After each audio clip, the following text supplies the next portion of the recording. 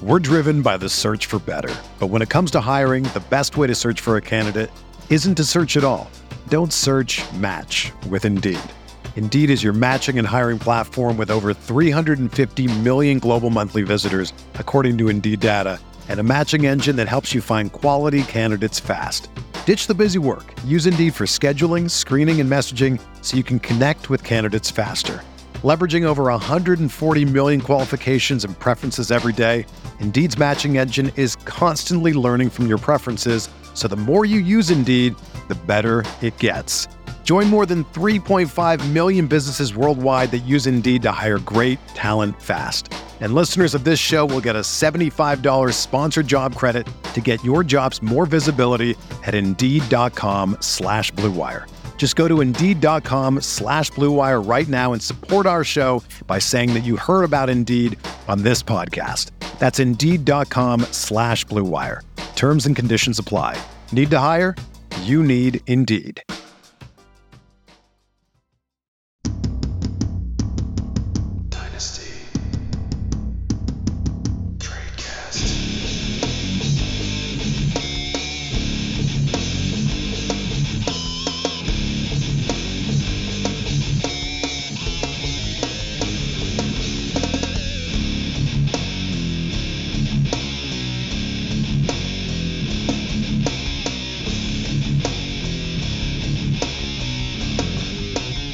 Hello, everybody out there. Welcome to another edition of Dynasty Tradecast on the RotoViz Radio, brought to you by our friends at the Blue Wire Network. We are mere days away from the season beginning, and I am joined once again by my co-host, Dan Sainio. It's here. It felt like the last one just started. It'll be more here the next time we record, but we're getting closer. I know it's crazy though. I mean, a year ago we weren't sure that it was still going to happen at this point. Now it's just full gung ho. So I'm excited. We've got all sorts of news and notes to run through, but it's time as football is almost officially here. We've got one more week. Yes, and I do want to mention one thing as we get started on the show. This season is very weird. I'm not sure if this is a long-term thing with the now 3 preseason games. It's very weird that they have a bye week between the final week of the preseason and the first week of the regular season. And on top of that, usually final rosters are due the Monday before the season starts in the NFL and most fantasy leagues. But this year, for some reason, final rosters are due Wednesday, basically a whole week before the season even starts. Do you know if that's a permanent thing or if that's what's happening just because they're adjusting to the new schedule? I think it's just temporary, but I mean, who knows? I guess that's on the NFL if they're changing their guidelines for all of that. But I think it's just a short-term fix because of this. It just doesn't make much sense to. I mean, I guess the only question is I don't think NFL really cares, but does the NFL want to compete with college football opening day? And that's really the only question. But they compete with college football every other weekend of the year, so not on a day basis, but on a weekend basis. Anyways. Let's get ready to cook into the show. We got news, we got notes, we got takes and cakes on this show this evening. And so our first one we're going to start off with, I want to let everybody know that with the third pick in my home league draft, I selected J.K. Dobbins. And 1 hour later, he decided to tear his knee. Now, I know everyone's going to say, oh, no one cares about your fantasy team or oh, da-da-da. Sure. I'm allowed to lament the fact that, yes, J.K. Dobbins had a worse day than me, but I was also upset about his injury. Yeah, that's a tough one, especially so early on. I don't have the same feelings because I have a 0.00% market share of J.K. Dobbins, and not necessarily because I don't think that he'll be okay. He's gone way too high for me to really have any interest in him. So it's a tough one. I still think that Baltimore with Gus Edwards and obviously Lamar Jackson is going to be just fine. You know, you're missing out on one of your main playmakers in J.K. Dobbins. I think if anything, this is potentially some good news for the passing game. I think we could see some more volume there, in exchange for Dobbins not being on the field, unfortunately, just because you lose a playmaker between the tackles. It's hard to just kind of next guy up when it's someone who's above average. You can't just kind of plug and play. So hopefully we see Hollywood Brown, take another step this year. We'll see if Rashad Bateman can stay healthy. Mark Andrews could have a big role, and like he normally does. And, the offense, we just, like we've talked about over and over, we just want to see them return to 2019 form. Obviously, with COVID, 2020 was a bit of an outlier for everything. But the Baltimore Ravens for sure took a step back last year. So hopefully we can see them make their way back, which might not be all that difficult without J.K. Dobbins, but it definitely doesn't make it any easier. Yeah, I mean, the Ravens have had a rough, as you're talking about it, they've had a rough August. Lamar had COVID a second time, and you had, all their wide receiver room getting hurt or having COVID. And now, basically, their offense, not that it wasn't before, their offense is Lamar Jackson. It's his job to do everything from pass to throw, and I wouldn't be surprised if he catches a few balls. So pass and throw, or maybe run a little? Pass and throw and run and catch. all those things for Lamar Jackson. Now, with Dobbins and his dynasty value, I'm not running out to try and buy him. Like you said, I thought he was fair, overvalued from a dynasty lens, just because, people bumped his value up because of Lamar, and we're not necessarily factoring in the Gus Edwards factor. So I haven't really seen his price post-injury, but I'm guessing it's still probably like more than a first. And if so, I'd probably rather have the first at this stage rather than the guy coming off a major injury.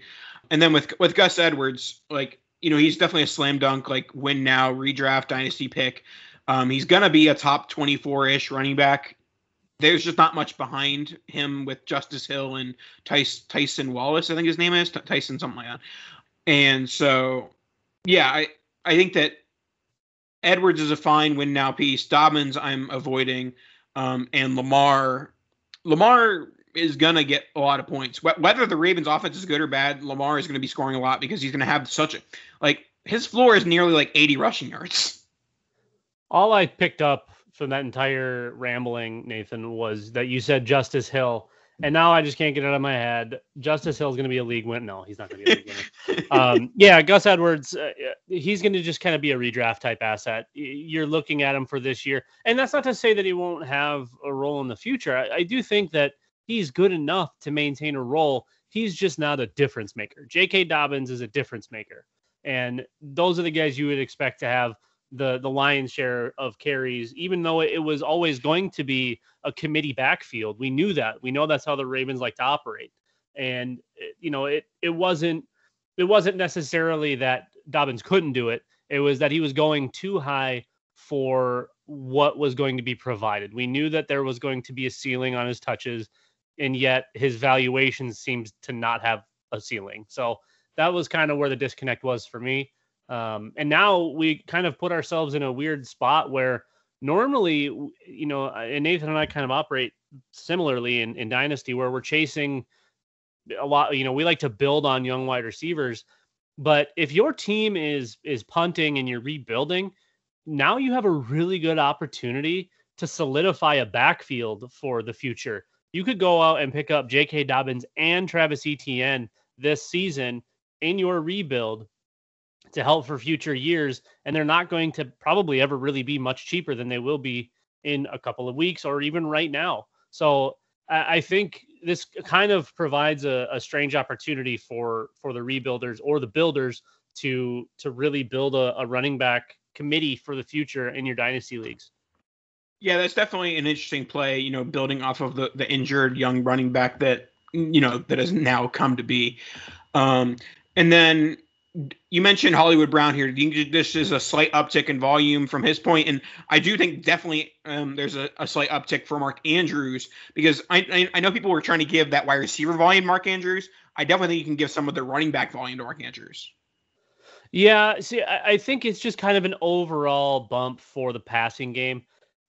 I think J.K. Dobbins makes a big enough difference for them personnel wise that now they kind of have to transition what they were going to do. They'll continue to smash in between the tackles with Gus Edwards, and he'll probably still catch some balls. But I think they'd much prefer to get it in playmakers' hands like Hollywood Brown, like Mark Andrews, like Rashad Bateman. And J.K. Dobbins was one of those guys. Gus Edwards was more their lean-on guy. We know he's not going to make a mistake. We know he's going to get us 3 yards, 5 yards, 7 yards, whatever it is. And when like I said, when you take away a playmaker, you just you want to transition those looks into the other playmakers.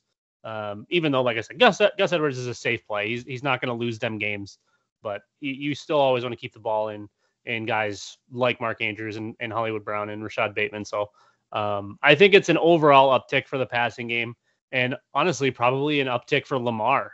This is going to provide him some more opportunities to use his legs. Not that he didn't have them on every single play already, but when you're not forced to give the ball to J.K. Dobbins and you can run probably some more option stuff, I think it helps everyone except, well, I think it helps everybody that J.K. Dobbins isn't going to be there. It moves the volume to the rest of them.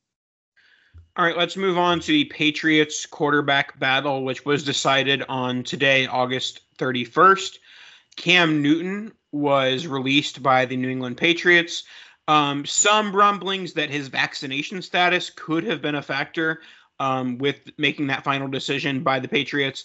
But also, Mac Jones had a great preseason, won the starting job, and currently, as we talk, is the only quarterback on the Patriots roster. They cut Brian Hoyer, but they're going to re-sign him after they put some players on injured reserve. So, Mac Jones, I think this is definitely, I am looking to buy high on Mac Jones. The fact that Bill Belichick is this impressed with Mac Jones this early and willing to give him this opportunity and be start right from Jump Street. Certainly, if we were betting like which starting quarterback is not going to be starting day one, everyone would have put their chips on Mac Jones, and he's starting. Granted, I think they all might be starting except for maybe Fields. But basically what I'm saying is the fact that he's starting, I think, is a huge positive indicator. I'm willing to buy high. And with Cam Newton, we talked briefly before the show. I thought that retirement was a legitimate option before the Patriots, and now I think it's like nearly the only option for Cam Newton. Yeah, I think it's inevitable, especially when you get replaced by the kid that was in the NFL Play 60 commercial with you. I think at that point, it just kind of forces your hand. So, yeah, Mac Jones, I think a lot of what we talked about pre-draft was he's got a relatively high floor. He's a pretty polished prospect and just kind of a limited ceiling because of he's not mobile. He doesn't have the biggest, craziest arm. Obviously, we have Trevor Lawrence in this class, and his floor is pretty darn high as well. But Mac Jones was kind of one of the safer bets to just be there and to be ready. And that proved to be true. He's their starter. Obviously, they were comfortable cutting Cam Newton for a reason, like you said. So I think now probably is the best time to buy before we see him on the field, because if he smashes, then you're going to look like a genius. And I don't really think there's a way for him to necessarily fail. I think the price now is probably going to be the best price and probably the fairest price, even if you are quote unquote overpaying. I really don't think it's going to be much of an overpayment because you're probably locked in for 2 or 3 years minimum on Mac Jones as a starting quarterback here, unless he's absolutely awful. But even that, I mean, look at what we got out of Blaine Gabbert and Mitch Trubisky and Christian Ponder. He's not that. I see him as a much better quarterback than those guys. And, he's in probably one of the best places you could be as a rookie quarterback, assuming you get the system, which it sounds like he does. It seems like he does. And, obviously you have all of the backing in the world coming from Belichick and McDaniels by them, okaying the move to get rid of Cam. So this is good news. I'm on board, honestly, with you, Nathan, and spending to go get him now, because this is probably as cheap as he's going to be, unless he's horrible. And I do think it's going to be an elevated price. It's going to be like 1.5 to 2 firsts. Granted, if I'm paying 2 firsts, like they have to be locked in, guaranteed. And whenever we're talking about picks, we're basically basing it off of, market value. So like if I have two players that are worth a first, I think those two players could buy Mac Jones theoretically. And I think that's the kind of moves that I'd be trying to make rather than, trying to give up multiple firsts, maybe a first and a player, something like that. That's a move I would make. Maybe some cautionary tale for Mac Jones, looking at the road of his box score scout. His current comps are the box score scout doesn't really ever change. His comps are Tua Tagovailoa, Dwayne Haskins, Teddy Bridgewater, Brandon Weeden. So some guys who put up big numbers in college and so far haven't done a lot at the pro level, but Tua has some time and, Teddy's been okay. So, some good, some bad with his box score scout, and that's what we have there. And is there any, I know we've kind of hit on it a little bit, but just, circling back, is there any reason to hold on to Cam Newton in Superflex? Is it more so like based on what your roster's looking like? Like if you have a barren roster, you can afford to, stash Cam Newton for the next few weeks. But you think out of a traditional, 24 man roster, 25 man roster, you think you're stashing Cam, or are you just letting it go? I'm only doing it if I'm rebuilding. I'm holding him in hopes that he catches on somewhere, picks up a job, and then you're able to flip him for any pick. That would really be the only way to see that as reasonable to keep him on a roster. If I'm contending, I need that spot. I'm not going to be doing anything with Cam Newton.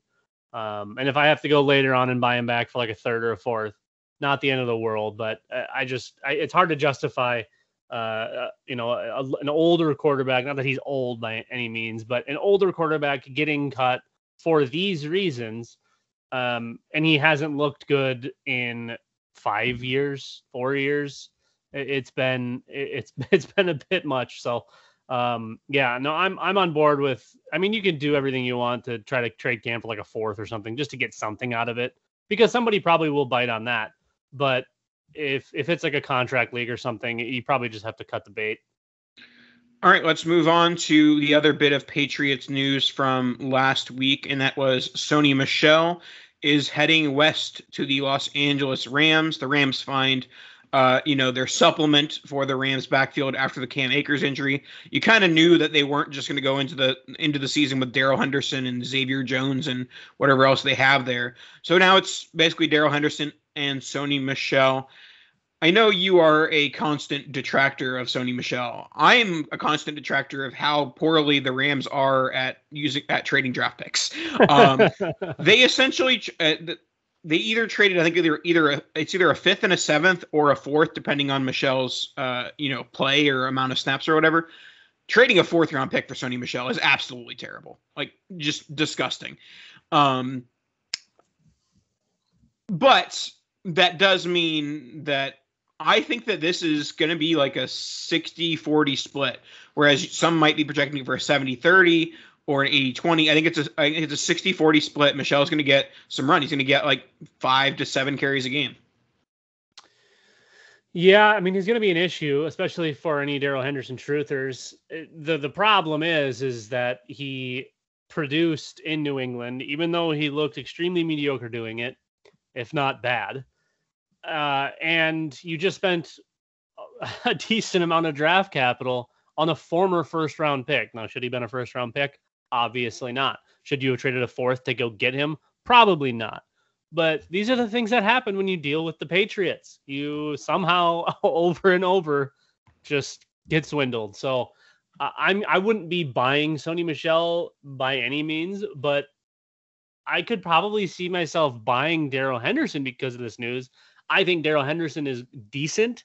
I don't think he's great. He's better than Sony Michel. The issue in all of that is Cam Akers will be back next year. So what are you supposed to do there? Do you avoid this altogether? Do you even avoid Cam Akers? Or do you add Cam Akers to that list of Travis Etienne and J.K. Dobbins and just try to overhaul a full team and have it ready for 2022? It's a weird spot. I don't know what the Rams are thinking getting Sony Michel, but yeah, he's going to be a problem for Darrell Henderson.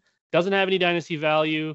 This, in my opinion, probably significantly decreases Darrell Henderson's dynasty value. And I don't think it changes Cam Akers' value whatsoever. No, he's still a buy. I'm pretty sure Michel is in the last year of his contract. which makes it even more egregious. But yeah, for me, I'm looking at the range of outcomes app with Sony Michel, Jay Ajayi 2018, Khalil Bell 2012, Jonathan Williams 2020, and CJ Spiller 2014. So, some names from Dynasty days past, but nothing like it that's jumping off the page. Yeah, I think that there's very little Dynasty value to be had in this backfield. And outside of, and this is where it's like a rock and a hard place here, like, I kind of wish the Rams defense was bad. If the Rams defense was bad, Stafford would have like 700 attempts and Woods and Kupp would have like 1,400 yards each. But the problem is that they're going to be in, positive game script situations where they are running the ball. So that gives the opportunities to Henderson and Michelle. We'll see how their rush distribution goes on early in the season in games they're leading, and that will have a big impact on their values. It's weird that they didn't go and try to get a different kind of running back. I feel like Darrell Henderson and Sony Michel are essentially just going to do the same thing. Sony Michel is beat and broken and like just not athletic whatsoever. And I mean, Darrell Henderson is more of just your pure runner. What are you going to do with Sony Michel? He's also pretty much exclusively between the tackles. He's not beating anyone to a corner. He's not catching passes. This, to me, just doesn't really make a lot of sense. What would have made sense was for them to go out and get like Giovanni Bernard. Obviously, him going to the Bucs didn't do them any favors, but it doesn't make sense to me. I feel like you have someone who's decent enough at part of the running back duties, and then you go and get somebody else that does only those things but worse, and you had to pay a 4th round pick for him. Speaking of things that don't make sense, not having a RotoViz subscription for the 2021 season makes no sense. And I'm going to let Colm or Curtis or somebody talk to you right now about why you need a RotoViz subscription. Hey, RotoViz radio listener. This is Curtis Patrick from the Dynasty Command Center podcast, and I've got a special deal for you today. Go to rotoviz.com, click the subscribe button, put the 12-month subscription in your cart, and use promo code RVRadio2021. That's RVRadio2021, and you're going to save 10%. Taking advantage of this deal, getting your hands on what's included in the package is the best way to enhance your performance this year. So go to rotoviz.com and subscribe now.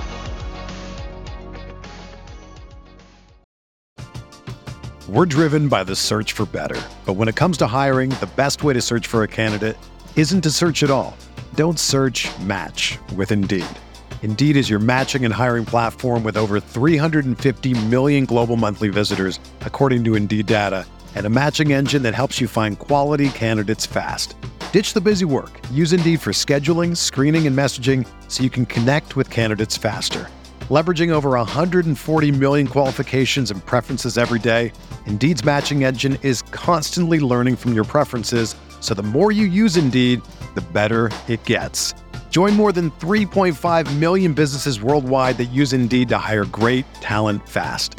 And listeners of this show will get a $75 sponsored job credit to get your jobs more visibility at Indeed.com/Blue Wire.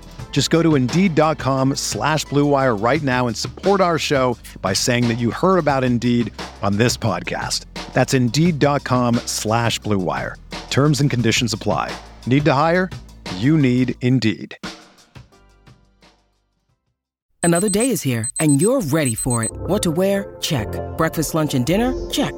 Planning for what's next and how to save for it? That's where Bank of America can help.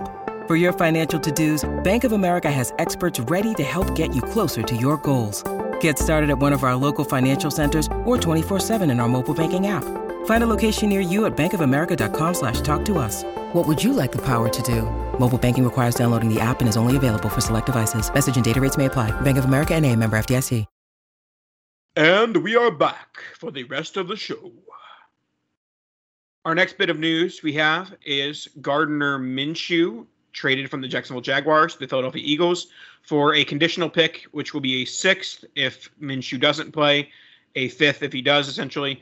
I think it's half of 3 games. So Gardner Minshew, This one was weird, and this is a common take. I'm not saying I invented this take because everyone on Twitter said the same thing. This trade makes no sense for the prospect of backup quarterbacks are more expensive than a 5th-round pick. Like, you have to spend more assets than that to get a backup quarterback. Gardner Minshew is, at a floor perspective, a perfect backup quarterback. He's never really going to, I mean, we'll move on to this topic as we continue talking. I don't think he really ever is going to be, your franchise quarterback. He's not going to be threatening the QB1 that much. And that was kind of the claim, the people who were trying to rationalize it from the Jaguars perspective, like, they didn't want Trevor Lawrence to be looking over his shoulder at Minshew the whole season. If Trevor Lawrence is going to be worried about Minshew looking over his shoulder the whole season, he's not going to be a good NFL player. So just from a strictly NFL perspective, this was a great trade from the Eagles. They got a bargain in terms of, a quarterback on a day 3 rookie contract for the price of a 5th-round pick, at the, most expensive. And in the best case scenario, he is contending with Jalen Hurts or a safety net for Jalen Hurts. For me, that's how, and we'll get into your perspective, Dan. That's how I view it. I think it's a break in case of emergency glass for Jalen Hurts that didn't exist with Joe Flacco as the backup quarterback, that you weren't going to bench Jalen Hurts for Joe Flacco. It wasn't going to happen. But now you have Minshew. If things go really bad, you can say, let's try this Minshew thing out because the Hurts thing isn't going as planned. Yeah, it's definitely strange. The price is what confuses me the most. It kind of makes me believe that he either demanded out or the Jags know something that everybody else doesn't. That's really the only things I can think of, because Minshew's been good. It's not even that he's been okay. He's been good. He doesn't turn the ball over. He pretty much can do anything you want him to do as the quarterback, and he gets traded for a 6th-round pick to a team that has a questionable starter at best with tons of mobility, and that's about it. To me, this is we know Jalen Hurts sucks. We hope this offense is okay until he sucks so bad that we can't win. Nathan and I were talking before the show, and the Eagles have a moderately difficult first half. I think that there's a point towards the middle of their season where they play the Raiders and then the Lions. And I think if they lose to the Raiders, Jalen Hurts is not their quarterback and their head coach is not their head coach. I think if they lose to the Lions somehow, those things are an absolute certainty. All of the games leading up to that, except for maybe the Falcons, are just their losses. You can just write those down as losses. The Eagles aren't good. They don't have the personnel. It's going to be a gong show, but Jalen Hurts probably isn't going to get that benefit of the doubt because they now have Gardner Minshew. To me, I would prefer to have Minshew here. I love the prospects of Jalen Hurts and what his mobility brings, but he is not a good passer. Gardner Minshew is a great passer, and I feel like this offense would do better. Great passer, Dan. Great in comparison to Jalen Hurts. Okay. Look at the numbers. He's a very good passer, and in the scheme of things, he only played 23 games, but his numbers are pretty damn good. I wouldn't pass them off as mediocre or bad. He's better than a lot of guys that get praised for being great.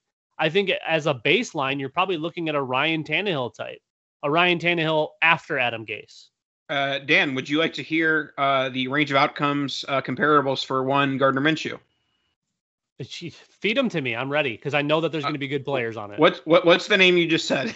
I would assume Ryan Tannehill's on there. Number 1, Ryan Tannehill. Number 2, Andrew Luck. Number 3, Jameis Winston. Number 4, Bortles. Number 5, Fitzpatrick.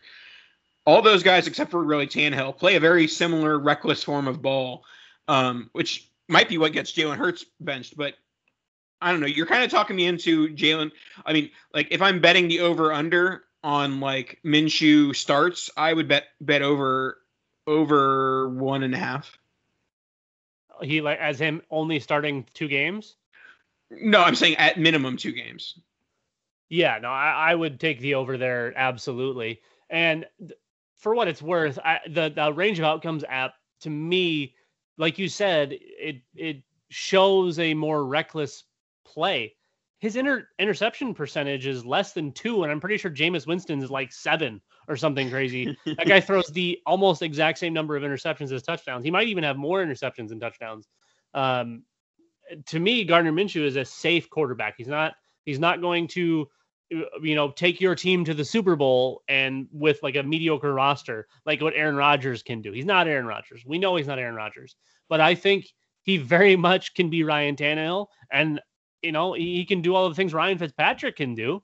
And these offenses are being, gloated about from a fantasy perspective. I think all of the projections change if Gardner Minshew is a starting quarterback for the Eagles, for the wide receivers, for Miles Sanders. For a while, I thought Jalen Hurts was going to be good for Miles Sanders. Now I don't really think that. I think the prospect of Jalen Hurts being the runner that we know he is, and him being really good at it, I think that is going to take everything away from Miles Sanders. And more than likely, probably in the passing game, I think they turn him into Josh Jacobs before they turn him into Giovanni Bernard or one of those kinds of guys. All right, let's move on to the NFC North with the Minnesota Vikings. Made a trade with the Irv Smith injury, said we need a tight end. Let's bring in one, Chris Herndon from the New York Jets. I have no opinion here. Herndon is not a guy who would make my rosters. I'm not optimistic with any sort of trade, especially one, a couple of days before the season starts. Talk me into why I'm underselling one Chris Herndon. Well, this is a tough one because this is a name that we've been talking about for probably too long. Drafted in 2018, and he was a 4th round pick. He went to the Jets. We can all hear the plane crashing right now. That is the New York Jets. That was the New York Jets. We saw a very, very small amount of promise from him as a rookie, only getting 56 targets, but turning that into 500 plus yards and 4 touchdowns. So I think we got something out of Chris Herndon early, and then everybody got all sort of amped up, all hot and bothered, and then he got injured. And he missed essentially all of 2019. Never really has looked right since in his limited play. But if he's healthy, Chris Herndon can do the things that Irv Smith can do, just slightly, a step below. But Chris Herndon, and especially if Irv Smith is healthy and they still have Chris Herndon, their 2 tight end sets now are extremely dangerous. You have Justin Jefferson and Adam Thielen, and then you bring them inside with Irv Smith and Chris Herndon plus Dalvin Cook. That, to me, is about as scary as that offense can be personnel-wise. So I think this is a short-term move to cover up for Irv Smith, but also this is a halfway decent long-term fix if they want to re-sign him.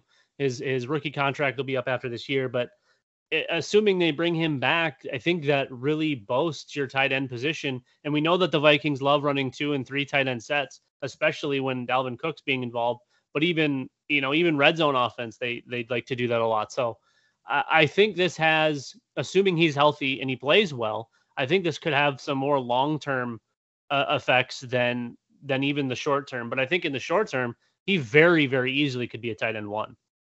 Depending on how long Irv Smith is out. In that period of time, I think he could realistically be a tight end 1. If this trade happened August 1st and not August 31st, I might be able to buy into it. But I just don't see him coming in, learning a playbook, and becoming a tight end 1 that quickly. I mean, I think that as long as Conklin is healthy, which he isn't healthy, but if Conklin is healthy by week 1, I think he's leading the team in tight end targets. Gronklin is a blocker. And I don't know if you know what playbook you're talking about, because this is a Mike Zimmer offense, which essentially runs like 4 plays and is the least innovative offense in the world. So if Chris Herndon can figure out how to run like an out, a slant, and a corner, I think he'll be okay, because that's pretty much all he's going to be asked to run. They probably won't ask him to block. He's going to be a pass catcher, and a pass catcher exclusively. All right, now let's wrap up the show with some surprising, might be a bit of a stretch, but some interesting cuts. some guys that both of us had on several dynasty rosters, and we'll kind of talk about, the main ones and give your takes and whatnot.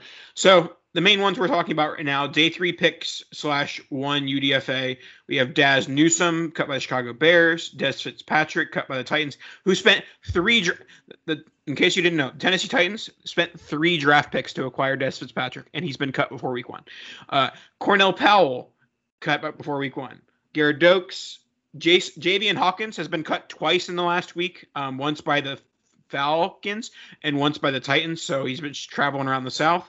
And John Brown requested his release, not a rookie, but John Brown, notable cut because he was asked for his release, and they're like, sure, and we'll see where he lands. Yeah, again, we were talking before the show, and Nathan was going down the list of these names, and he goes, oh, and John Brown got released. What? Smokey?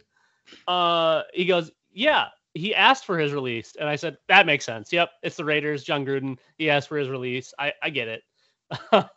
The only one I think that is probably surprising here on this list, not that these, like, you spend a draft pick, you probably shouldn't be cutting them instantly, is Des Fitzpatrick, because like you mentioned, they spent to go get Des Fitzpatrick, and then they just cut him. The Javian Hawkins bit is a little bit funny because he got cut, twice already. And it was tough to hear about your cousin Cornell Powell not making the roster and getting cut. Yeah. So, I mean, I would say Fitzpatrick is definitely the guy that I was the most excited about before this happening. Cornell Powell had a slight like Debbie / Clemson vibe where it's like, oh, and then you add like the cheese factor. And then Daz Newsome is a guy that I kind of liked, like similarly to Diami Brown. And Diami Brown obviously went in the 3rd round and much higher draft capital guy. I would say out of all these, despite being cut twice, I think that Hawkins probably has the best chance of going somewhere and like finding a spot. Because really it's an extreme negative indicator that someone spends 3 draft picks. Like I would say before, if you had asked me, I'll list all these players that they hadn't been cut, who was most likely to have success, I would say Des Fitzpatrick, because the Titans spent 3 picks on him. They spent 3 picks on him and then cut him. So tough breaks. So I think Hawkins, if I have to stash one of these guys in Dynasty, not including John Brown. John Brown, you can keep on your roster. You're not cutting him because he's going to be on a team and probably like a contending team very soon. But out of the rookies, I would say if you have to stash one, stash Hawkins, but likely you're not stashing anyone.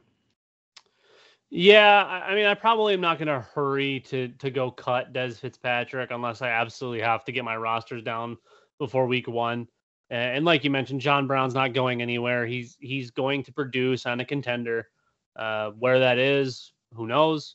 The Javian Hawkins bit, it would be tough for me to hang on there only because, I mean, when's the last time somebody got cut twice before the season started as a rookie who was drafted? It's not like he was undrafted. He was drafted. He got cut twice. That's probably not good news for Javian Hawkins. None of this is great, but I kind of maybe the Daz Fitzpatrick bit with the Titans was he was expecting to play right away, and then they got Julio. So, I mean, maybe that played into a little bit. He was expecting playing time. Obviously, that's probably not a great perspective to have coming in as a day 3 pick, but I mean, the depth chart was mediocre at best prior to Julio getting there. And then that just kind of flipped the whole thing on its head. So I don't know. Probably, if you have the space, hang on to see if they catch somewhere. Otherwise, if you need a spot, if there's somebody on the waiver wire that you really need to go get, these are the types of guys that you're going to be cutting over, say Latavius Murray or something, assuming if he makes the team or not. Alrighty, that should wrap us up for this week. The annual Bold Prediction Show will be next week, so make sure you tune in for that. Like, rate, review, subscribe, all those fun things. Spotify, iTunes, wherever you get your podcast. We're in your ear holes. Any last words, Dan?